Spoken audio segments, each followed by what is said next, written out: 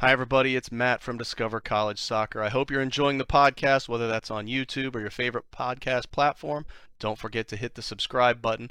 I also wanted to let you know about the Discover College Soccer Study Table. This is our brand new online portal that is complete with a 14-part online course giving you all of the ins and outs of the college soccer recruiting process. There's also a wealth of resources such as checklists, templates. There's the spreadsheets that have every soccer program in the country, along with their coaches, their contact information, their social media information, some basic stats about the school, and more. Plus, there's an online community where you can ask your questions, share your wins, your losses, any questions that you may have around the college soccer recruiting process. It's all there at the Discover College Soccer study table that you can find at discovercollegesoccer.com/study table, and hopefully we will see you there. Hi, everybody. Welcome to Discover College Soccer. Today, I am super lucky. I get to be joined by really one of the American soccer coaching legends around these days, Randy Waldrum. Thank you, Randy, for joining us. Thanks for having me. I'm looking forward to it. Yeah, appreciate it. Well, you know what? I'll steer things. I'm not going to go through the litany of questions that I generally go through, but I'm going to touch on a lot of the things that I think are relevant and that people want to hear. But usually when I'm talking to coaches, we usually start talking about recruiting, and this is going to air probably just after that June 15th date that's on everybody's calendar. But what does your typical recruiting calendar look like? And let's just kind of start with June 15th. So I'm assuming that day you're going to be really talking to, I guess, the 25s, That's right. but you're going to, how much of your 24 class is done at that point? Kind of what does that whole thing look like for you guys? Yeah, ours is probably and honestly a little different maybe than some of the more established programs. I think years ago when I was at Notre Dame and we were winning national championships and competing every year for one. We would lose two or three seniors, and recruiting was just filling in two or three spots and replacing those two or three. Here at Pitt's a little different because we've been building this program, for a few years, trying to turn it around and get it to into a right place and a good place. So for us, this is going to be a little bit different, only because on June 15th, we're certainly reaching out to those 2025s, as you mentioned, that we're excited about and looking to recruit heavily. But we're not, even though I would say we're kind of somewhat finished with our 2024 class, we're really not finished in terms of if we find a 2024 out there that can impact us right away, then certainly we're going to find a way to make that, to make that work. So even though we've feel good about our 2024 class, for us, since we're, like I said, since we're still building, we wouldn't turn that around or turn that player away by any means. So for those 24s that are out there still looking, don't think it's, that the window has closed. There's still schools out there that are looking. May not be as many, but if you're a good player, you'll find the fit and keep pushing through it. Don't think it's too late because June 15th has rolled around for the 25s. And for us with the 25s, Matt, to be honest, our we may have some offers ready on June 15th. I think a lot of the established schools their top players, they'll make an offer on June 15th. We're still a little behind in a standpoint that we want to make sure we're making the right decision. So being as young as they are, being a sophomore and still having 2 years of high school left where they're still maturing and their bodies are changing and their interest levels are changing, we may make an offer, with a few players, but we may want to wait and still monitor for the next 4 or 5 months, and see where they are, because so much does change, from a sophomore year in high school till a senior year in high school. So that's the way we'll do it. But I do know there'll be some schools out there making offers right away. I think the scary thing, and the one thing that your listeners ought to make sure they understand, if you're 25 and you don't get a call on June 15th, doesn't mean that you're not good enough or that you're not wanted. It's obviously the schools can't call everybody on the first day, and those calls will continue to come.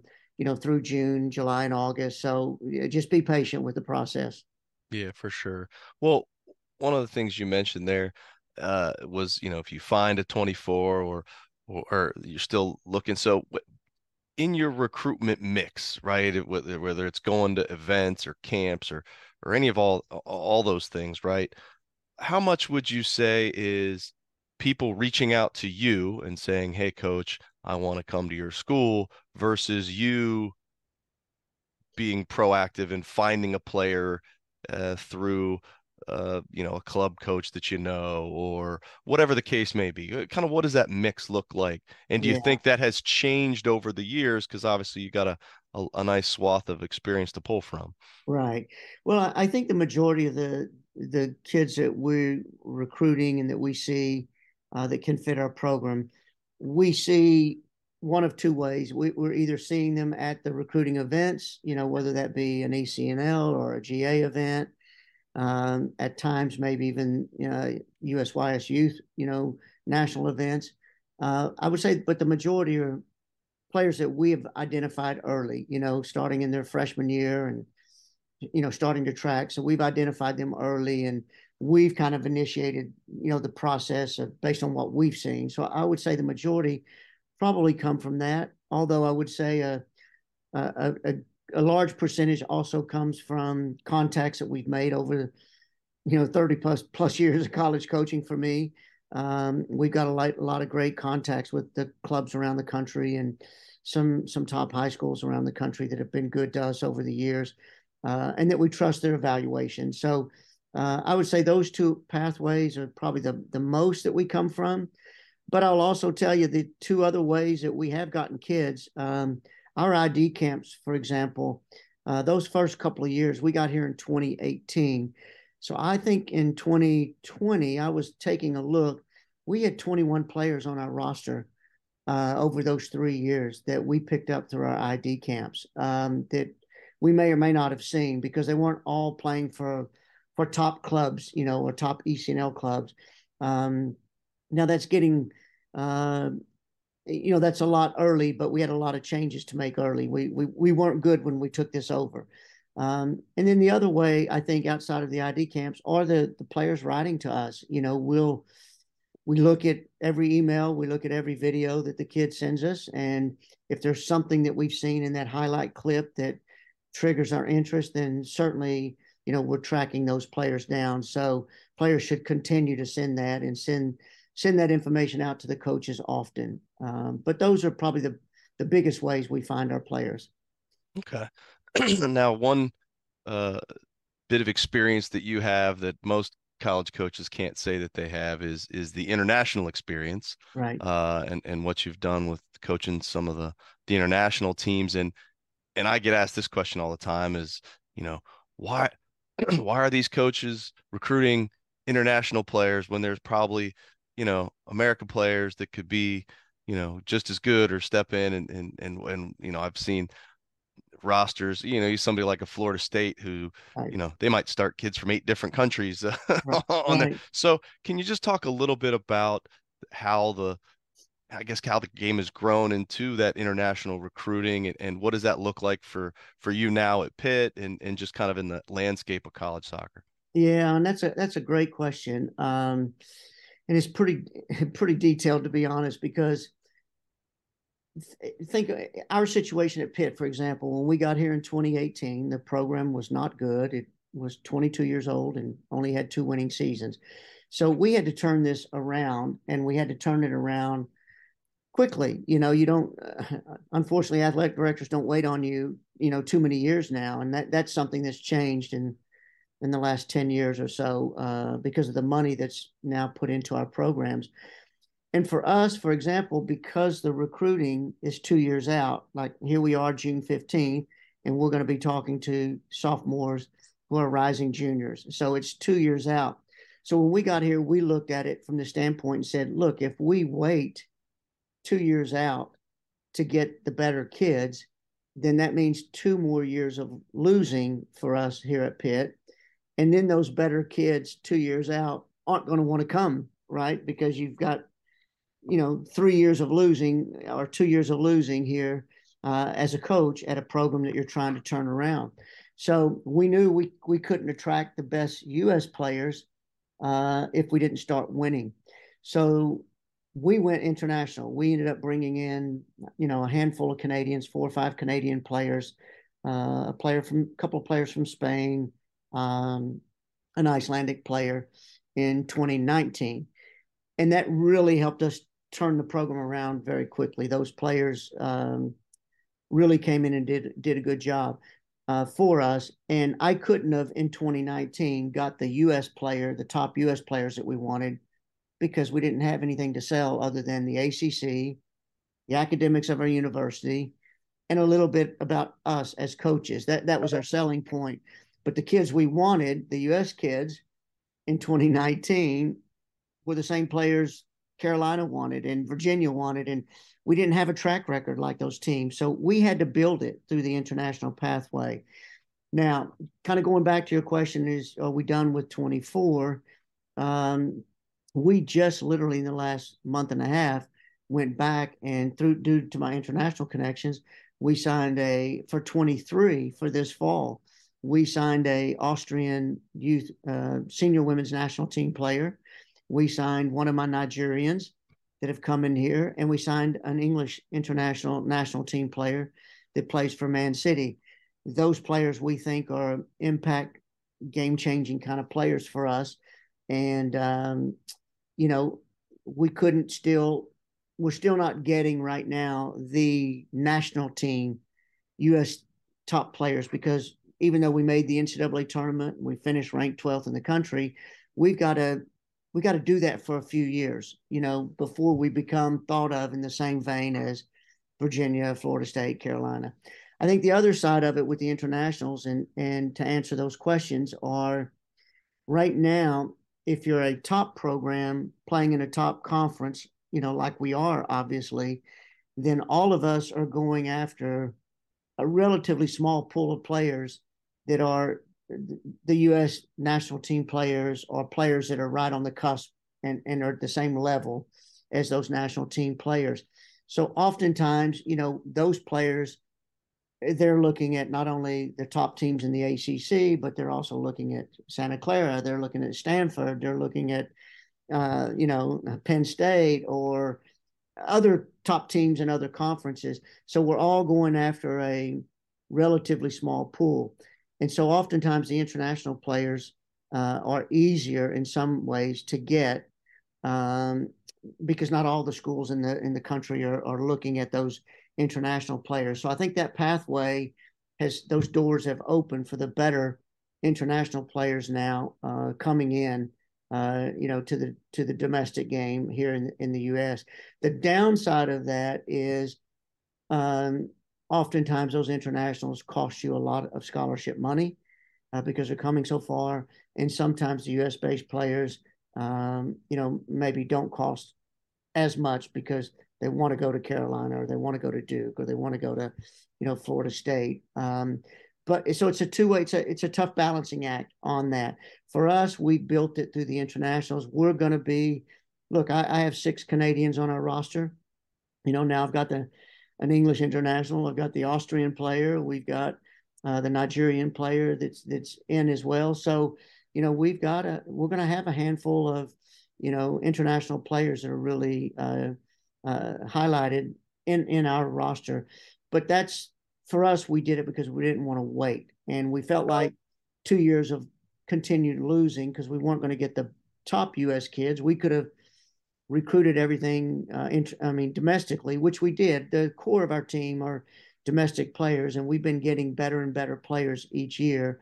But to find some of those difference makers, we didn't want to wait 2 years to do that. So that's why we went international. So I think that's why you're seeing schools start to go that route. On the men's side, it's even worse. Our men's team here at Pitt is a Final Four team, and they're almost all internationals. You look at the men's side, that's really becoming prevalent. But on the women's side, it's not there yet. I do think you'll see a little bit more of it. But I think we have more good players on the U.S. side. The men's side's a little different because those internationals that they're getting are a lot of kind of players that came up through the club system in top pro clubs, and they haven't quite made it into the pro club. So they're almost in some regards, got a pro background, even though they're not pro players. That's given them a better environment than maybe some of the the U.S. clubs can do here. So I think that's why you see it a lot on the men's side as well. No, I agree with that. I know my buddy Mike Siebold down in Missouri State's got a roster full of Yeah, international guys. But you yeah. talk about recruiting experience, and I understand that, especially when you're trying to make an impact quickly. So can you kind of give me your insights on the transfer portal? Because now people are recruiting out of that to get experience, and also the junior college pathway. Yeah, I tell you, the transfer portals really changed the dynamics quite a bit. And I'm not sure I'm a fan of it. Let me start by saying that I'm not sure I'm against it in theory, but I'm not sure I'm a real fan of it the way it's played out. Um, Players should have the opportunity to leave if they're not happy. I'm a big believer in your college experience. It should be good for you. You shouldn't be at a place that you're miserable. But I think what's happening, because we're recruiting earlier, you're starting to recruit sophomores now and getting commitments really before they start their junior year. I think a lot of times the players don't do enough due diligence and the coaches don't either. And then a player gets to a university and realizes after a semester, wait, I don't really like it here. I thought I would, but I was put under a lot of pressure to make a decision early. So I think that's why we're seeing a lot more players on the transfer portal. Now, what happens to me is the portal is so easy to get on and to maneuver now. Players are just, if they're not happy with anything, whether it's playing time or social environment or just want to change the scenery or not playing as much as they think they should, they get on the portal and off they go. And there's literally thousands of kids in soccer now on the portal. Where it's going to change things and where it started to change things is some schools probably will recruit a lot through the portal now because they can get an experienced player. So they may save some scholarship money each year just for the portal. Now, we're not doing that at Pitt because I think it's a dangerous game to play because you never know what's coming up on the portal. And if you want to live and die by the portal, you there could be some years you hit the jackpot and land two or three really good transfers, and there could be a year that if you're saving money and banking on getting your recruit from the portal, what happens if those top players don't get on the portal or they don't choose your school? You're in a little bit of trouble. So we're not setting money aside here at Pitt specifically for the portal, but I think there will be some schools that do that because they might have to live a little bit by it. I know our men's basketball team changed from last year to this year uh, tremendously just by the portal. They got five portal guys and blended them together and made an NCAA tournament. But now what happens? Can he keep doing that? I don't really know. So I think the portal really changes the dynamics. The hard part is I feel bad for those up and coming kids each year, like the 24s, for example, that are still trying to look. Well, there's so many kids on the portal. Will a college coach go to the portal to get an experienced player, or will they still try to land that 24 and give them a chance? So I think it really, really makes it difficult. Now it's just another layer that's in there that's changed the recruiting platform. So now you're not only looking for a youth player graduating high school, but you're looking, for now college players that are looking to transfer, and that happens every year. So I do think it diminishes a little bit the financial scholarship opportunities that are out there for some players, in high school. So Yeah. that's changed the dynamic tremendously. The JUCO, I think there's always going to be a place for junior college players. I think schools that have gone that route a lot will continue to go that route. Um, it's something that we've looked at. I just quite frankly haven't found the JUCO player that I think can help us. So we haven't brought any in, but we'll always look and scour that dimension as well and see if we can find that player out there that for whatever reason ended up in a JUCO and now they can come in and help us, because at least it is a more experienced player that's got some college background and expertise. And with a JUCO player, you're only going to have them for a couple of years, and then they graduate on. I do think there's a lot of schools that bank on that more than we do, but that's probably schools more in the platform of a mid-major or an up-and-coming program that's trying to get good quickly and that has to go that pathway. But there's a lot of platforms out there now that you have to be really good at and tracking and monitoring in this whole recruiting process. Yeah, for sure. Okay. Well, Coach, I think we've covered the recruiting side pretty well here. So I want to give you a chance to tell us a little bit about Pitt. I mean, I spent a summer at Carnegie Mellon, so I'm familiar with being down the street there, Yeah, and enjoyed that part of the country. yeah. So you've been at Pitt for a few years. What are some of the things that you found about the school that make it a great place to be?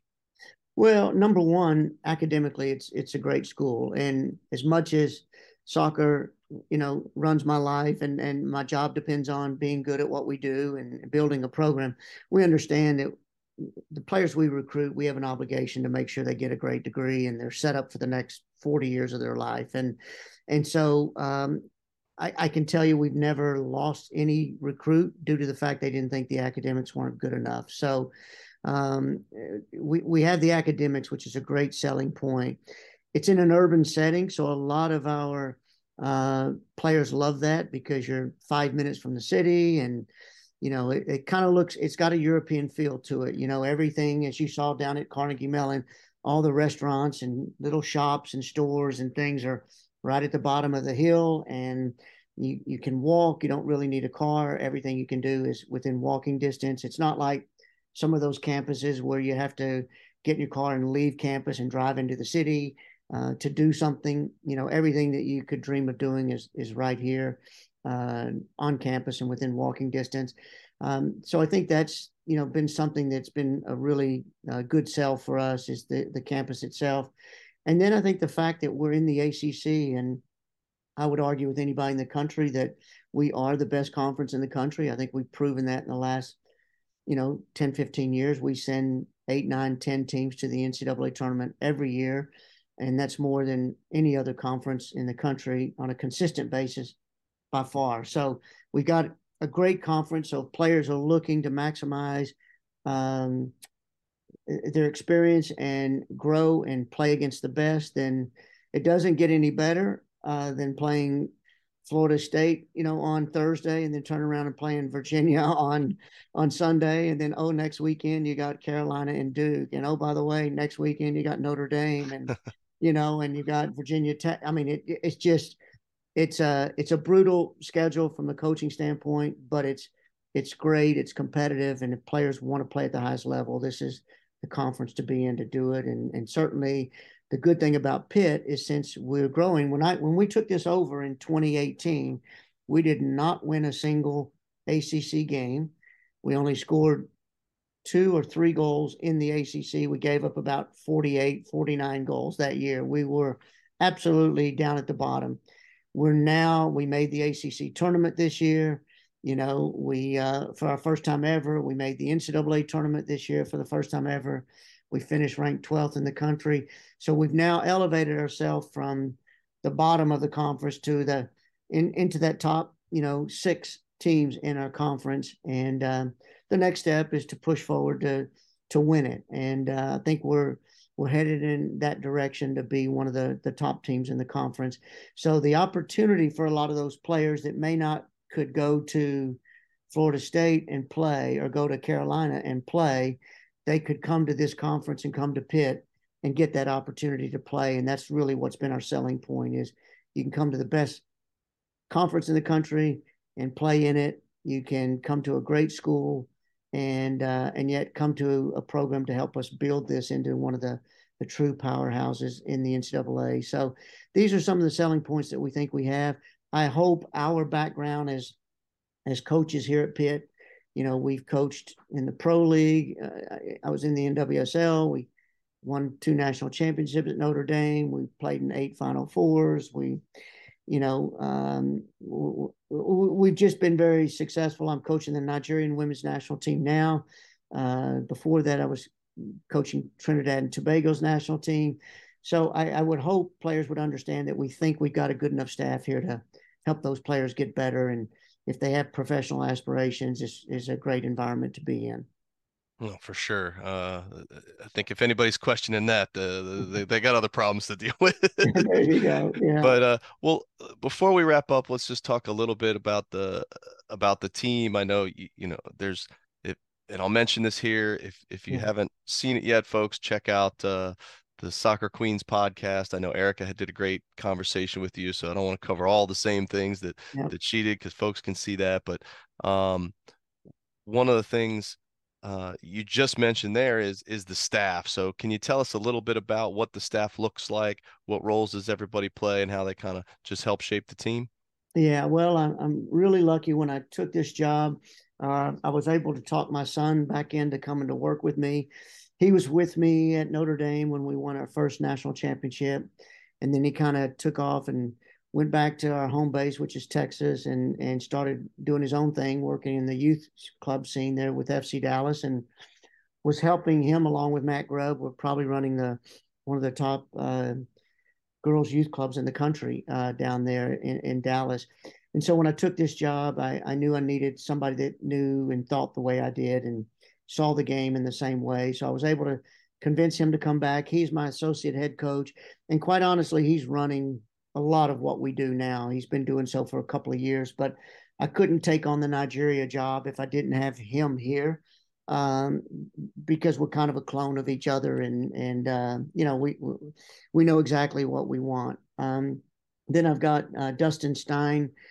He was in the junior college realm down in Texas. He was at Eastfield College, and at the time they were one of the best teams in their region. He had kind of built them from nothing into being a top team in the region there in that part of the country. So we brought him in.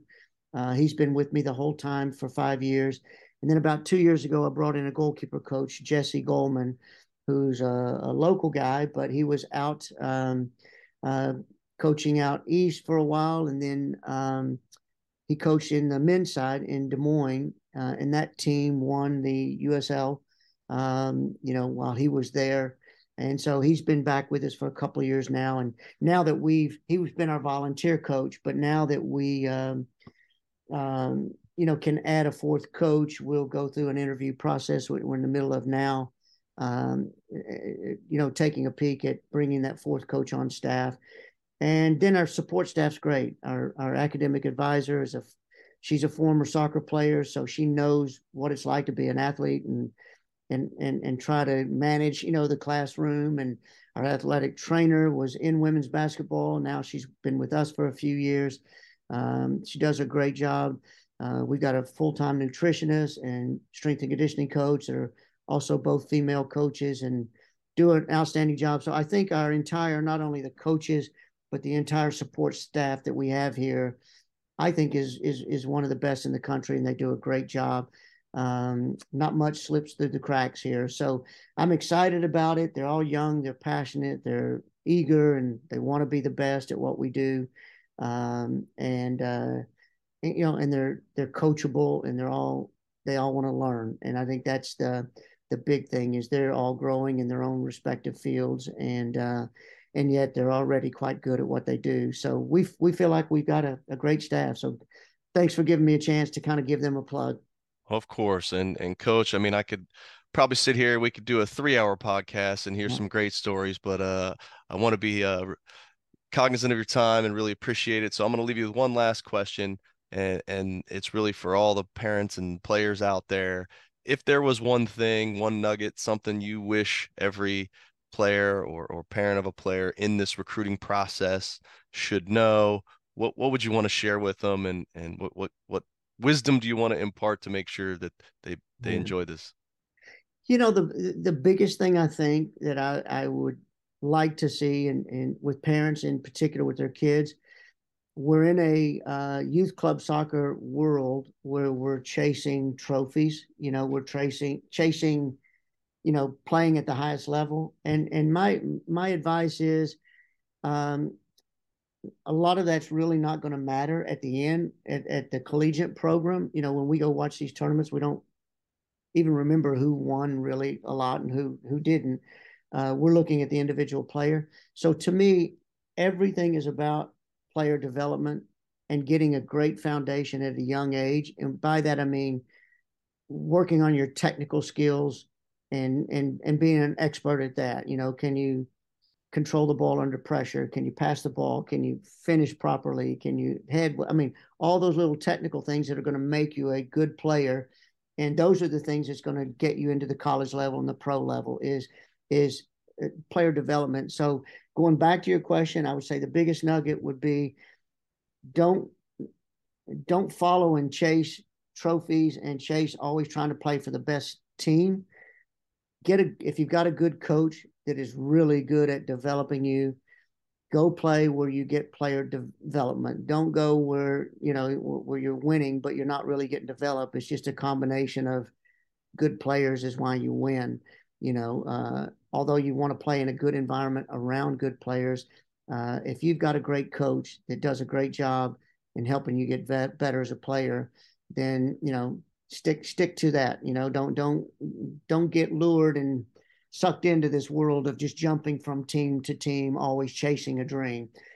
Find a good coach that can teach you and develop you, and stick with that. That'd be my one big piece of advice.